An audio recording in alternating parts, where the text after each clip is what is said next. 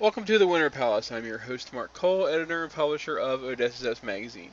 Today on the show, we have ESPN football journalist Gabriele Marcotti to talk about all the comings and goings in the world of international football, including the draws for the Champions League and Europa League, which took place yesterday and today as we record. We talk about the groups, what are the toughest groups, what are the prospects for some of the teams in both of those competitions. We talk about the big transfers of the summers, including the ones that came today with Dembele and possibly Mbappe, and how some of these deals might affect financial fair play for Paris Saint-Germain. We talk about this week in the Premier League, including the big Everton-Chelsea matchup. And we end with a discussion of Gab's ECW fandom from when he went to college in Philadelphia in the late 90s.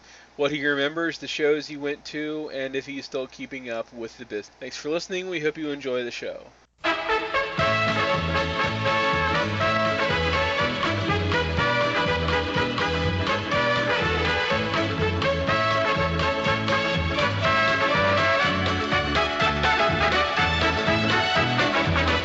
Welcome back to the Winter Palace. It's been a big week in international football between the Champions League and Europa League draws and more big money transfers. To help us get a handle on those topics, the first few weeks of domestic football in Europe, and more, I'm very pleased to welcome to the show international football journalist Gabriele Marcotti. How's it going, Gab? Good. Gabriele Marcotti from ESPN. You can say that contractually. But it's okay, because if you don't, I'm happy to remind you like I just did.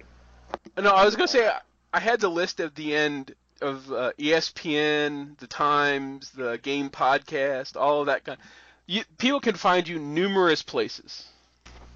Yeah, not hard to find me. I'm also on Twitter, and the hashtag is just my last name.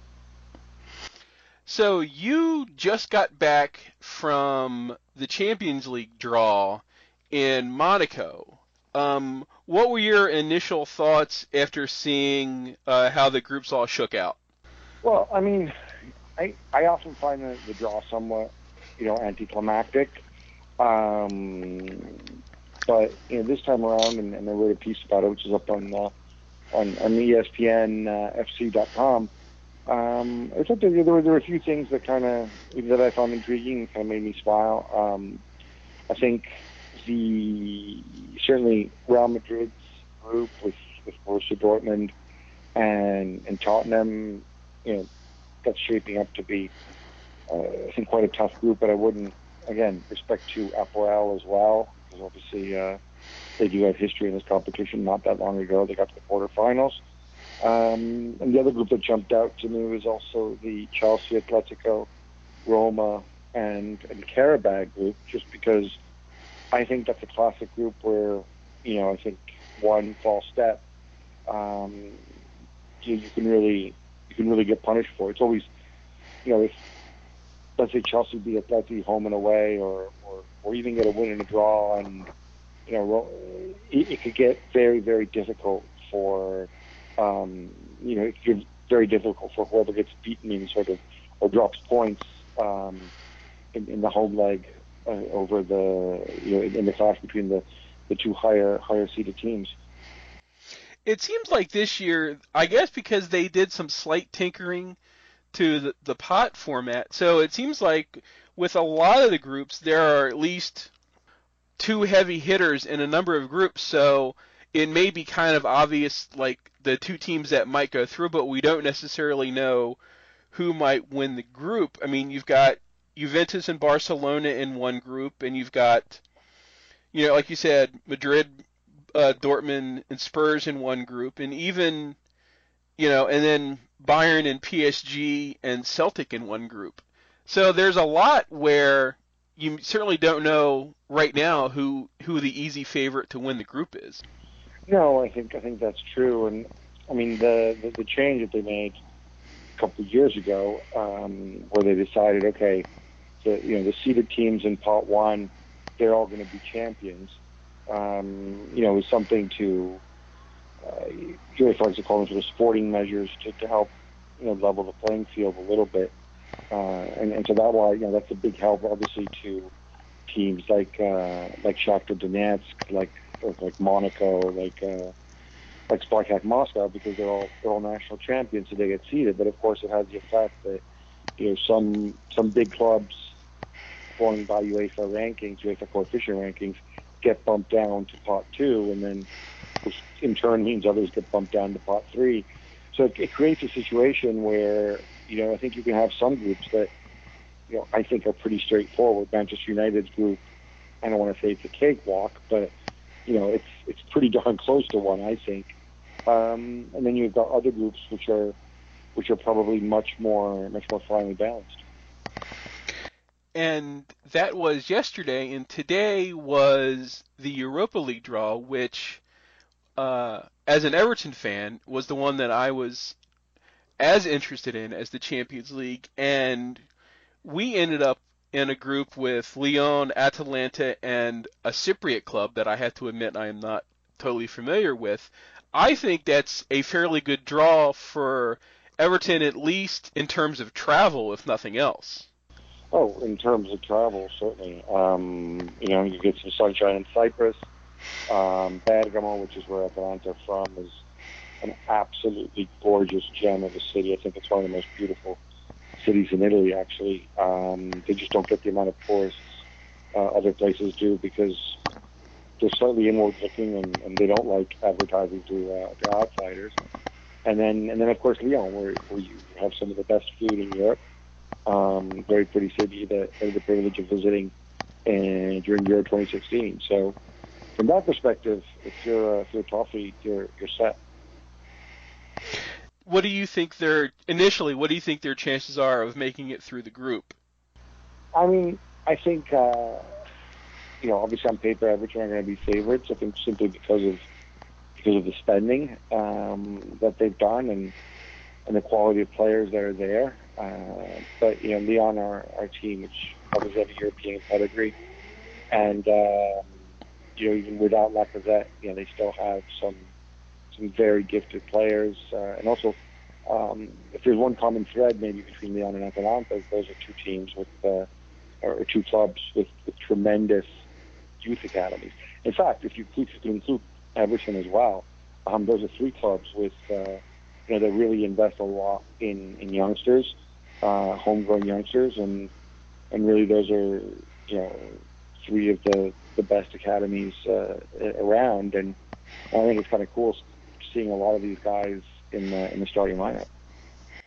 We'll get to their game this weekend in a couple minutes, but as we said, this has been a crazy off season for transfers, and as we record this Friday afternoon in the U.S., Friday evening your time, it appears Dembele is going to Barcelona, and Mbappe is probably going to PSG. Is that the latest that you've heard?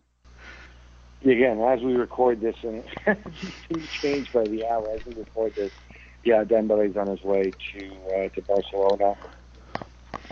Mbappe, I don't know. I don't know how much progress there's really been.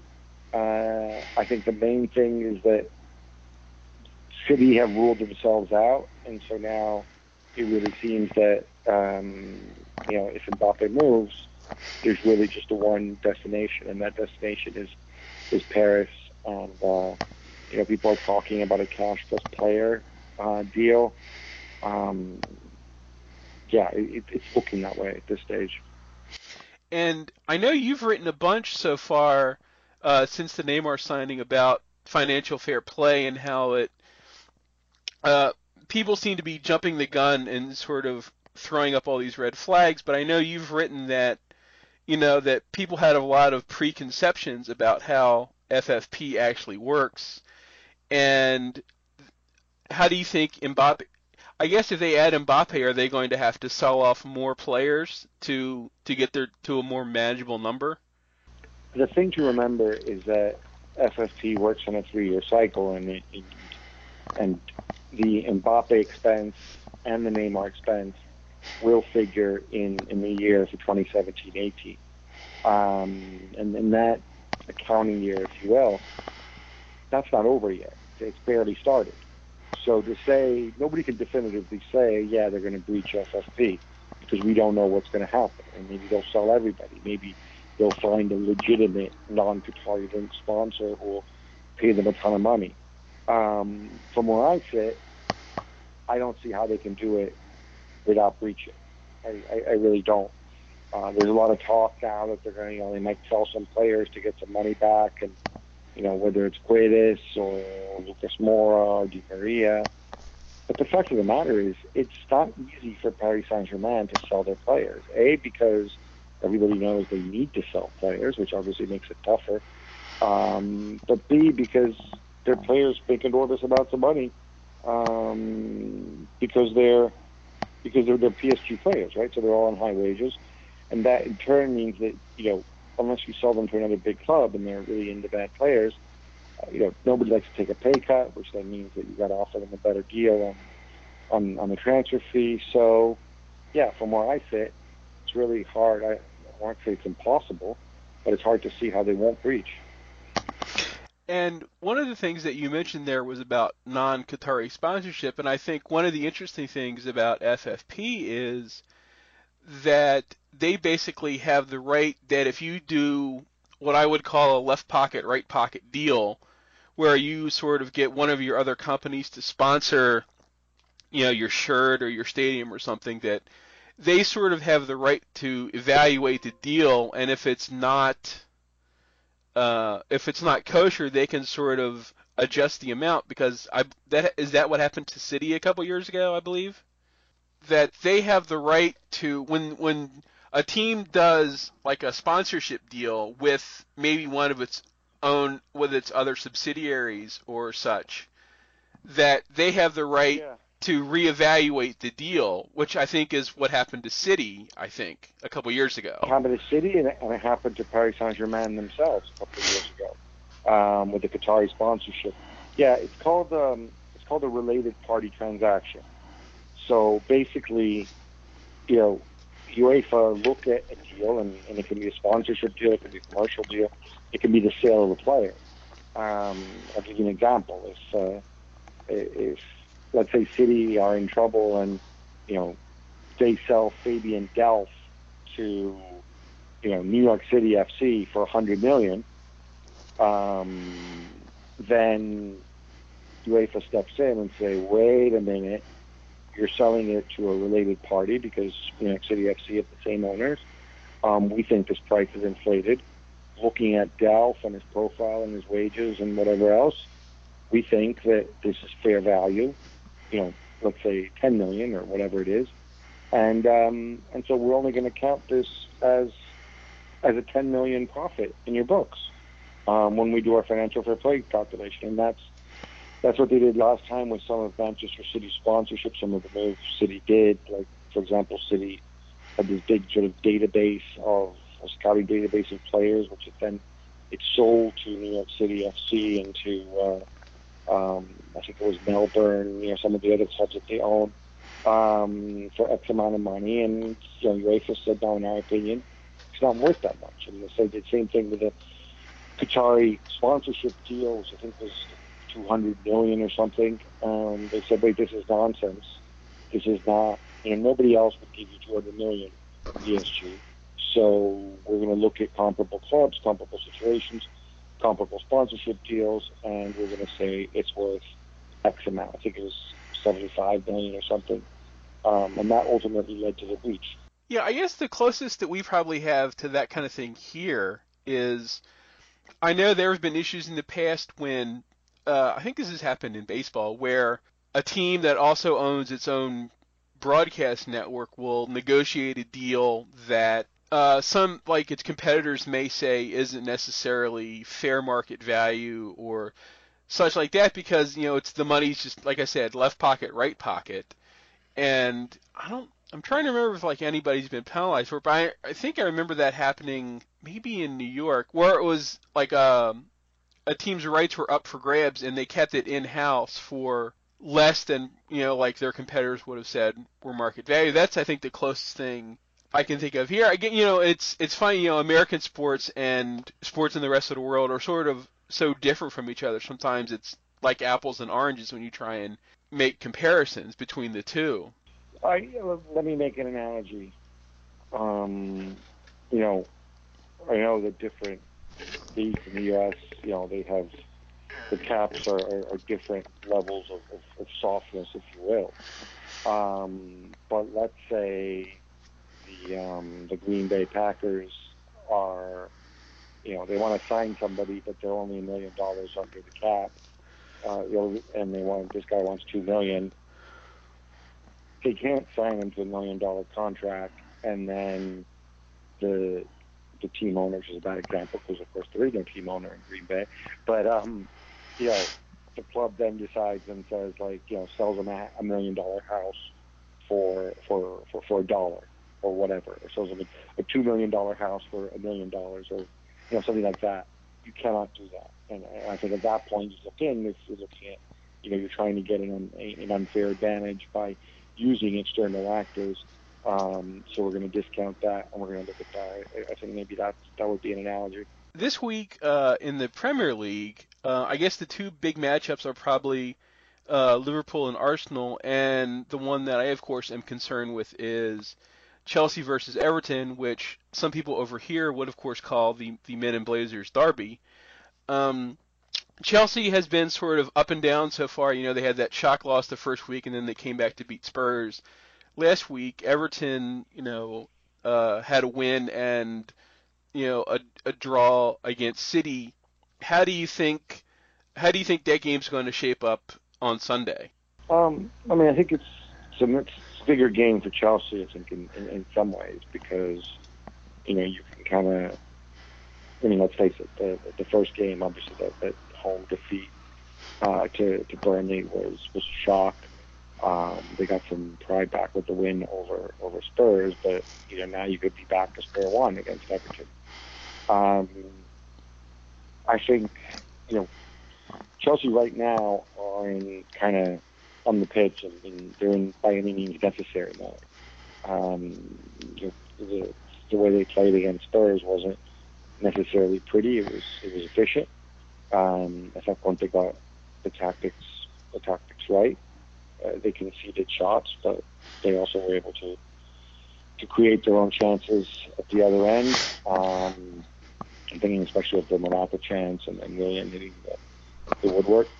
And I think he feels that without Hazard and Fabregas, or perhaps his two most creative players, he has to play that way.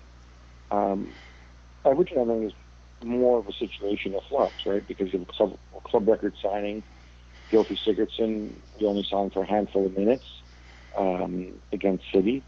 I'm really curious to see how Koeman plans on integrating Gylfi into the Everton formation. Certainly, there's no room for Ross Barkley, and I would imagine he's going to go. But to what degree and how do Rooney and Sigurdsson coexist, for example, on a team that last year I thought counterattacked very well, and this year maybe isn't quite set up to do that. It'll be interesting, and then to what degree also, some of the kids. I mean, I love Mason Holgate. I think he's a tremendous player. Koeman likes Calvert-Lewin a lot. I don't know. I just find it interesting to see how these things all shake out. He's got a ton of options. He's played a ton of systems in his career. He's comfortable in all of them. Sometimes when you have too many options and you try different things out, you can drop points early in the season. So yeah, I think that's going to be one of the themes. I think two real tacticians going at it at Stamford Bridge. The other thing that I wanted to talk to you about, which people may or may not know about, is when you were in college at Penn, you were can I say frequent, regular attendee of ECW in Philadelphia. How did all that come about? How did you become a regular at the arena? It was a pretty random thing. I mean, like I was in college. I think I was a sophomore or junior at the time. You looked for sort of different things to do on weekends, and on one of the local channels, like they caught sort of late night, this syndicated, almost homemade show with Joey Styles shouting, and then I saw that they had the trailer, like what they call the ECW arena, I guess, Viking Hall in South Philly, and said, hey, let's go. Worst comes to worst, it's a couple blocks away from Pat Steaks, and we'll get a cheesesteak afterward if it sucks, Instead, we went, and we were absolutely hooked. It was just a tremendous crowd of people who then kept coming to every single show. There was this guy with a hat, this other dude with these tattoos, there was this other guy who wore like a cop outfit but was clearly not actually a cop, and some tremendous performers in those in those early days. Tommy Dreamer, Shane Douglas, Kaz, and of course Mick Foley as well. And we just kept going whenever they had a show afterwards. And moved to New York for grad school. I came down. I went to see them. In Queens several times when they were up. And even after I moved to London, I flew back 2-3 times a year. We tried to make it coincide with a show. And and I was absolutely gutted when sort of it all fell apart. Now, were you a fan? Were you a wrestling fan before this, or did this just because it was something to do? You had no preconceived notions when you went, or how did that happen? So I've been a fan as a kid. I think it's a phase that like a lot of people go through. But we're talking 1980. We're talking late 80s, and we're talking the this is even before Raw, where you just had this like sort of crappy TV show where, it was always a squash fight, and it was just about kind of, getting your parents to go and pay for the pay-per-view at some point, So I did it for a while, and but I sort of lost interest. But ECW was just so different, the idea that, you sort of had heels and faces, but not really, because actually, like, the good guys were often bad, and the bad guys were often cool, and and you had feuds, and they were just such tremendous performers, and they gave so much. They gave everything in the ring, and you've got these people, and they're just a few feet away from you, and they're putting on a show. I mean, in the very, very first few times we went, that was still when ECW was in its bring your own weapons phase, and that was downright bizarre and dangerous. And whatever, at that age, you're like, oh, this is cool, nobody's going to do. But once that was phased out, I mean, it was still a tremendous show because, people were just athletically, storylines, and, sort of the gore aspect of it, you didn't really need it. You didn't really miss it, So yeah, I think that's what drew me for it. It was like a form of street art that felt really, really real. And you also definitely felt as if you were a part of it, just being there at ringside, because stuff was happening all around you. What were some of the memorable things that happened while you were there? I mean, you said you were there for a couple years, so I assume you saw most of the big angles that took place. Yeah. I mean, stuff I remember. I remember the show in Queens. I remember going to. It was like an ice storm in New York, and all these people waiting outside. And my friend and I, we were dying to go to the bathroom, so we just kind of snuck in before you were really supposed to go in. And we go to the bathroom, and Mick Foley's there, in the urinal next to us. And we're like, whoa. And he just starts chatting to us, I remember that. I remember one of my earliest memories was going, and they had the crucifixion angle, which I think actually of all the things ECW did, that was, well, apart from the Eric Kulas incident, that was definitely, that was one of the things that kind of got them that got them in trouble. And that was the night that Kurt Angle was there. I think before he even was in the WWF, and I think he said later he was just like, what am I getting myself into, and just was like appalled and shocked. Yeah, I didn't even realize that at the time. I only realized that later when he was in a documentary, and I didn't put two and two together that it was the same guy, and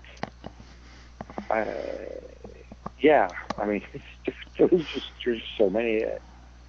I remember we were there when I remember 911 coming in, and I think he accidentally threw somebody out of the ring, and I forget who it was, but he landed very awkwardly on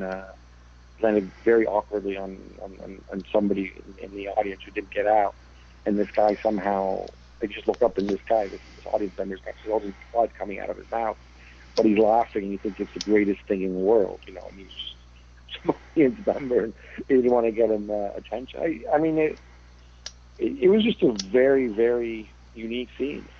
Yeah, the only time that I went to the arena to see ECW, because I've been, like dozens and dozens of times since then, was I was doing a newspaper article about sort of alternatives to like the WWF and WCW, and like I went to see like Jim Kettner's promotion in Wilmington and the promotion in Baltimore, and I went to the ECW shows, and I knew Dave Scherer, and so like the one show that I went to, I got to sit up with like him and Mike and those guys in the Crow's Nest.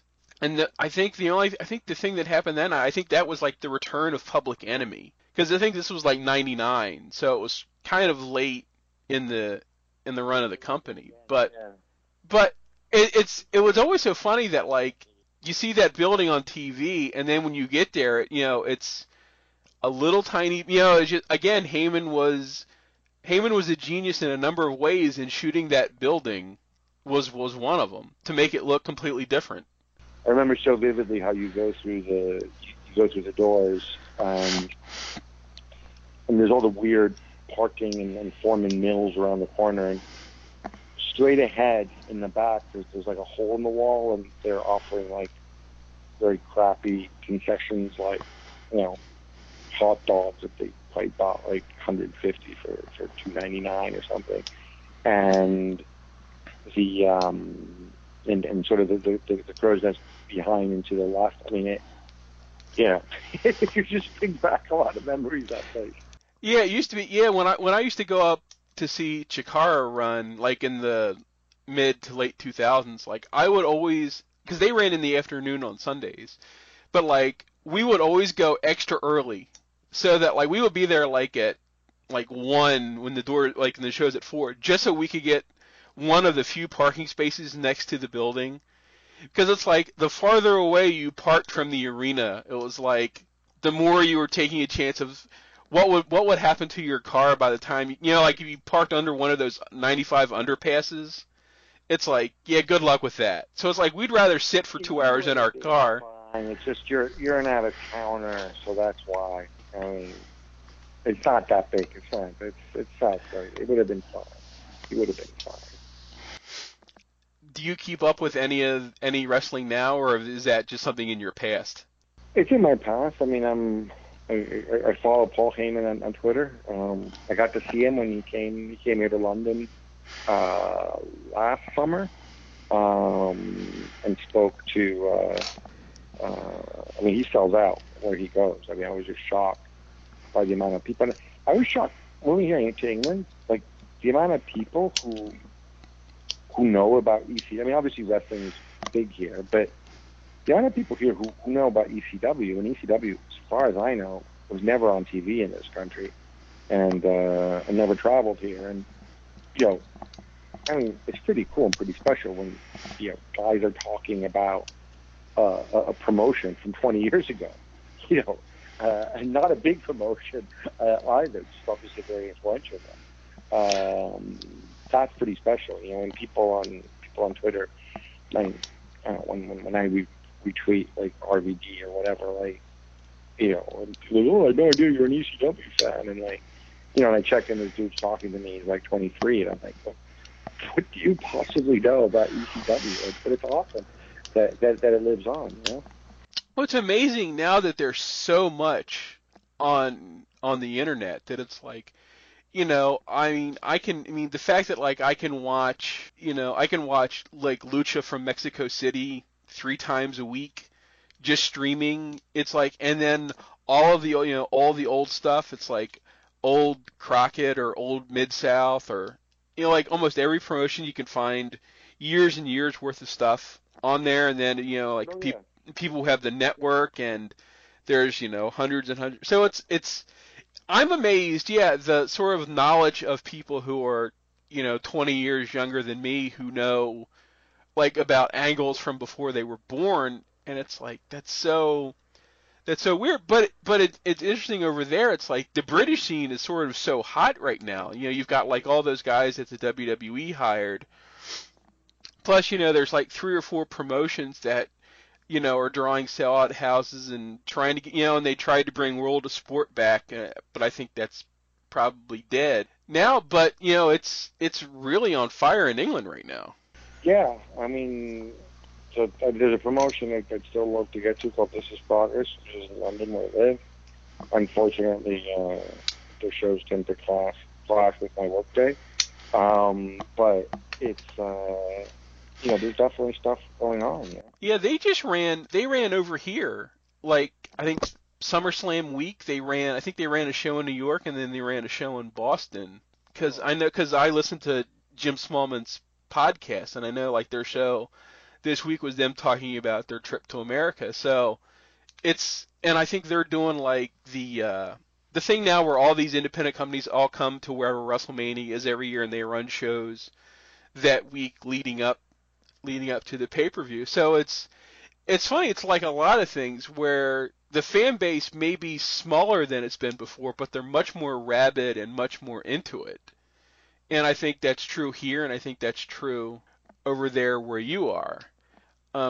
So Gab, I want to thank you once again for doing the show. Like you said, people can over here. People can read you on ESPNFC.com and see you on ESPN FC TV.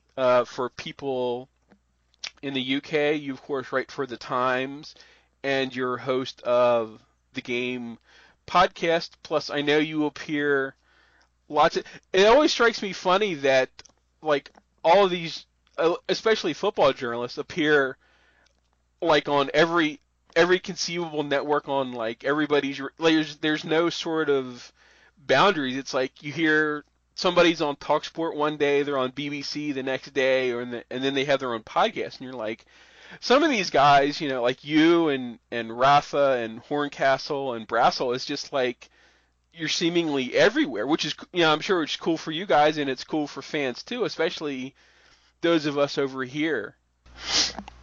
Yeah, I mean, I have some freedom to go on different radio outlets.